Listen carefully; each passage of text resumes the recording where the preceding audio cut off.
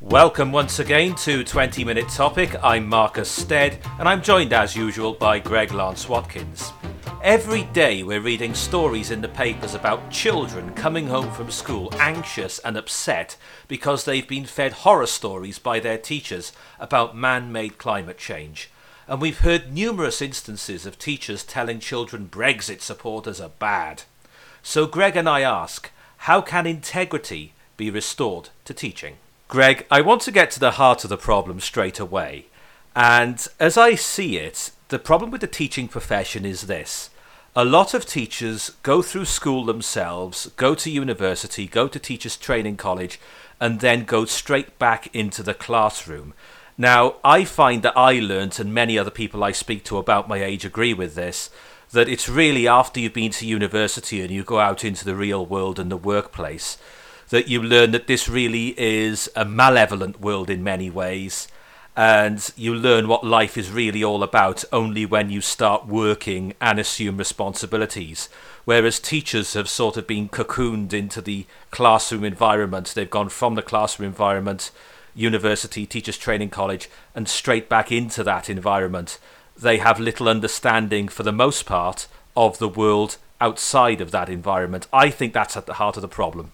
I think that's probably true because it's actually worse than that. Many teachers, having gone to school, go to university, qualify, and go back to the very school they were at.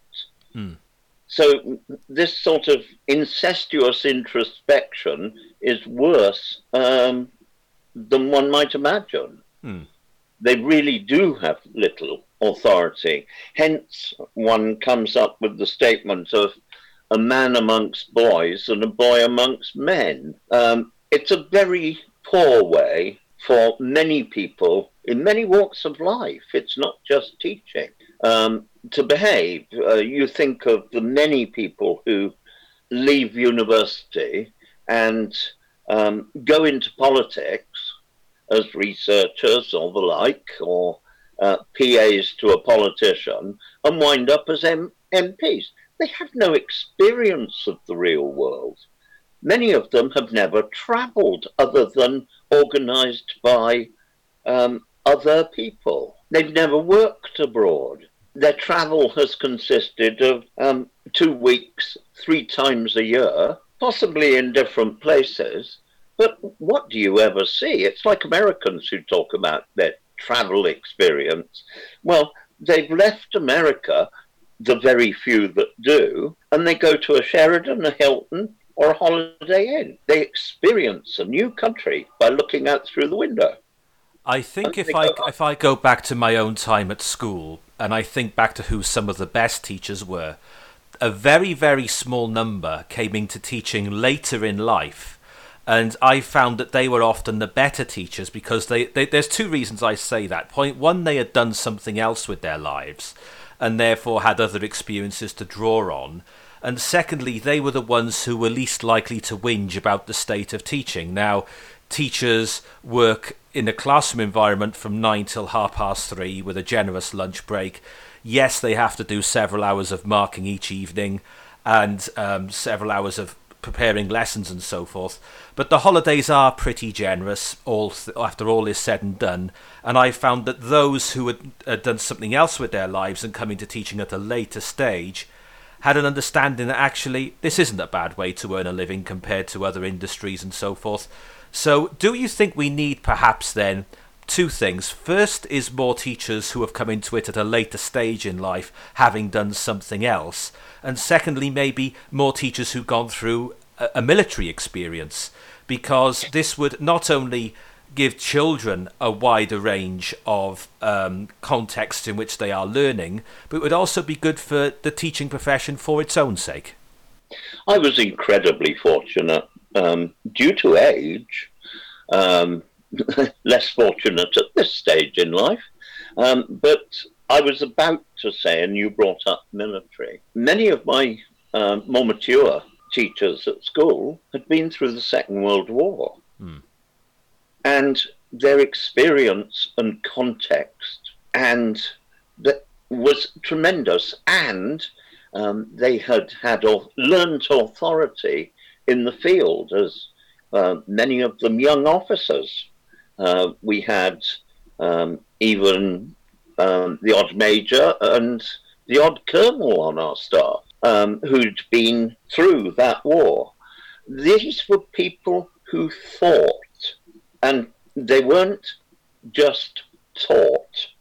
And these were people who knew just how important understanding was to avoid the same thing happening again.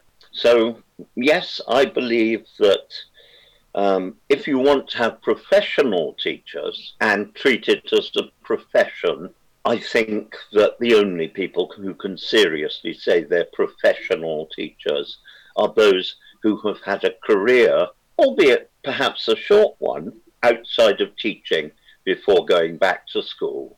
One of the main failings of the modern education system, I think, is that it is teaching children what to think rather than how to think. And I recall an incident, and bearing in mind I'm 35, and I remember I would have been in year 8 at the time, and it was the morning after the 1997 general election, and we had a religious education class, and the lesson began with the teacher standing in the front of the class saying what a wonderful day this is, 18 years of Tory rule are over, we've got the poor have been let down, the homeless have been let down, public services are a mess, we've been governed by crooks for 18 years. And he went on this lecture for about 5 minutes. Now, even at that age, and I would have been, 13 at the time, I knew that Blairism was not going to end well. And I knew that the Blair project would do enormous damage to this country, and sure enough it did, not just in terms of our standing in the world, but to this country's very fabric in all sorts of ways. But it dawned on me then, and I probably already knew it by that stage anyway, that most of the teaching profession more or less fell in love with Tony Blair and the New Labour project because, well, there may be a number of reasons, but there is a real naivety to a lot of people in the classroom because they have never experienced life beyond that classroom environment. I think a great deal, or should I say a great percentage of teachers nowadays are no longer professional. They are just teachers. What was a proud profession, just now politicized, biased, and all too often guilty of child abuse. Right, we're going to go on from that because you've used a phrase there, a very contentious phrase that some listeners inevitably will not like you using. But we're going to expand on this and go into context on this in some depth now. And we're going to start by talking about the European Union. Now, I recall when I was at school, there was a library and there was a pile of booklets, quite thick booklets, with an EU flag on them. And it was titled Working Together in Democracy. Now, even at that age, when I was in secondary school, we talked in last week's podcast about the influence James Goldsmith's referendum party had on me leading up to the 97 election. But I knew that there was a real democratic deficit at the heart of the European Union, even at that age. And I remember saying to the librarian, I said, I dispute these claims in this booklet, and I believe that there should be alternative literature alongside it. Now, I didn't get told off for it because the librarian, I don't think, understood the issues herself, and she didn't tell me off, to be fair. But the fact that the teachers saw fit to just leave that pile of booklets there, given to them by the European Union, was concerning to me. And more recently, to bring this story up to date, I have known instances, and some of them have made the papers, of school teachers saying to their children that Leave voters are bad, that Nigel Farage is bad, that the Brexit Party is bad, that UKIP is bad, that the Leave campaign was bad. Now, people will take a view on that. You may agree with it, you may disagree with it. I am no friend of Nigel Farage, as you know full well. Indeed, neither are you. But at the same time, teachers have a duty of impartiality and neutrality, and we have seen numerous instances, some of them actually quite disturbing, in the run-up to and in the period after the referendum, ongoing to this day, of teachers massively overstepping the mark with a pro-Remain, pro-EU bias in both a classroom context and in a wider school context? No doubt at all. Let's look at a couple of things. The EU spends, and I mean it, billions a year on propaganda. Amongst that propaganda is the Erasmus teaching system, whereby Erasmus professors are put into universities right across the European Union to indoctrinate pupils. You go into any public library in this country, and there is a section of leaflets on free distribution regarding the European Union. These leaflets are put out in school libraries, public libraries, and through councils. There is even a representative on councils for climate change.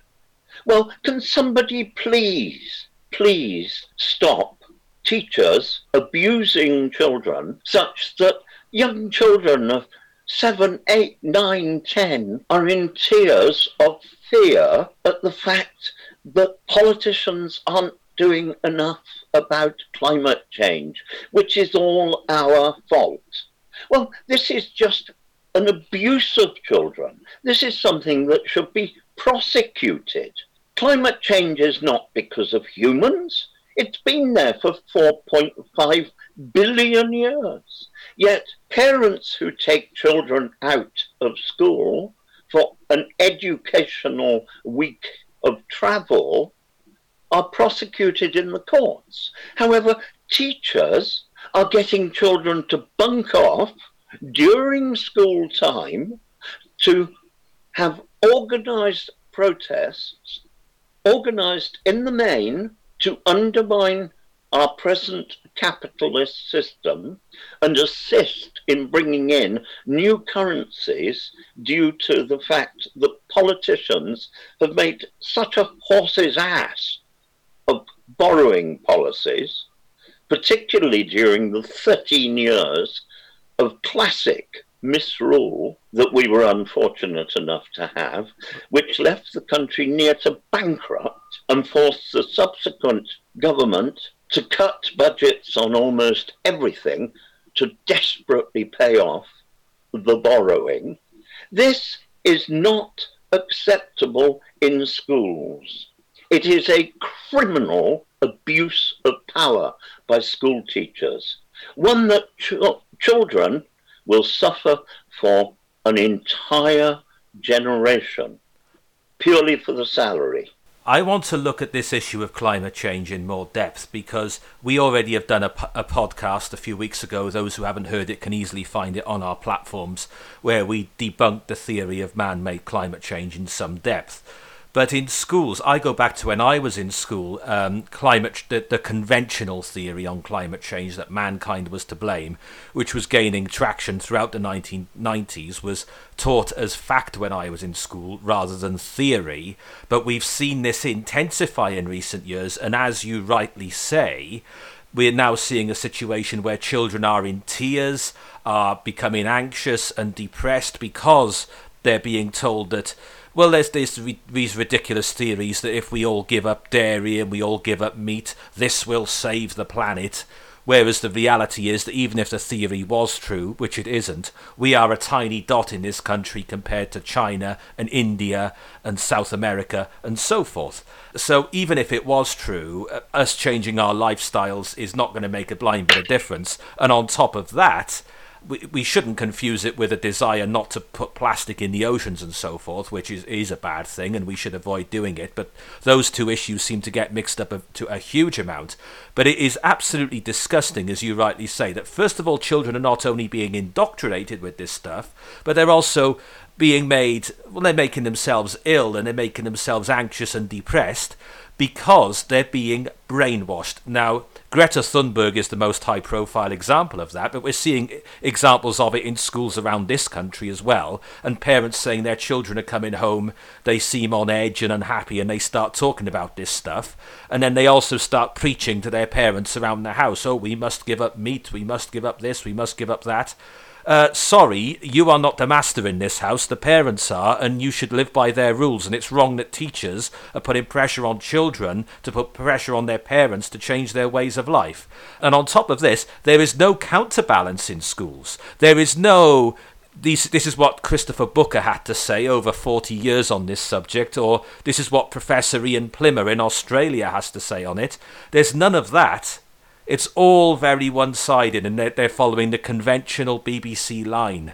The line we get out the BBC, but also the rest of the mainstream media. This is only a theory, and a very, very wobbly one at that, and one that we debunked in a podcast a few weeks ago. And this indoctrination is totally unacceptable. It's not even a theory. It is a super con. Let me just run very rapidly, since you opted to move on to the subject. Teachers have swallowed hook, line and sinker the garbage in the United Nations IPCC report. Now, I've read every issue of that, every correction. I've also read the fact that at least 1/3 of the scientists who are quoted as having contributed have asked to have their name removed because their contribution was a denial of its veracity. But it's still left in there because they did contribute, but nobody is admitting they said it was bunkum. Furthermore, 30,000 climate-trained scientists have signed the Oregon Declaration that says the IPCC report is hogwash. Now, let's look at a couple of numbers, boring as it may be, but I think we must justify what we're saying. Firstly, we're told that carbon dioxide is the great criminal produced by mankind. Ask the next 10 people you meet how much carbon dioxide, what percentage in the atmosphere. I very much doubt that any of them will come up with the right figure, which is 0.04% of the atmosphere is carbon dioxide, 97% at least of which is created naturally. At the very most, mankind is responsible for the creation of 3%. 3% of 0.04% of the atmosphere means that mankind is responsible for 0.0012% of the carbon dioxide that forms the atmosphere. So it's nothing to do with carbon dioxide. If mankind had died out completely yesterday, it wouldn't make a blind bit of difference to climate change. Climate change, which has been here for 4.5 billion years, as one of the great constants on this planet. If we were to say in conclusion, you have just quite rightly listed a load of statistics which effectively disprove the theory of man-made climate change on its own. But in schools, we have a bias towards pro-EU and swallowing the conventional line on climate change. How do we even begin to put this right? Because I think the two solutions I can think of are, point one, we need to encourage more people to go into teaching later in life after they have done something else with their lives and done something in the real world. And point two, more people from a military background need to go into the teaching profession, and that needs to be encouraged. Do you think there's anything else we can add to that? Yes, I think we can add some prosecutions for people who lied to pupils. Where do you start? Do you start with the teachers themselves, or the education authorities, or the government syllabuses? Because I think all these are factors. Sorry, yes, and yes. I think if one is going to be in loco parentis and claim to be an educationist, you must teach the truth, not the theory. You must teach people to learn, to analyze, and not just pour information into their ear, but help them put a filter between their ears, a brain to work out what is true and what are both sides of the argument, and come up with their own conclusions. Otherwise, we are no damn different to North Korea. We are merely indoctrinating people, which is an obscenity. I think the lesson we can take from this is that if you have children, it's important to sit them down at the dinner table every evening and ask them, what did you learn at school today? And this isn't just so that you're making sure they're paying attention in class, but it's also to make sure that they're not being brainwashed and indoctrinated by their teachers.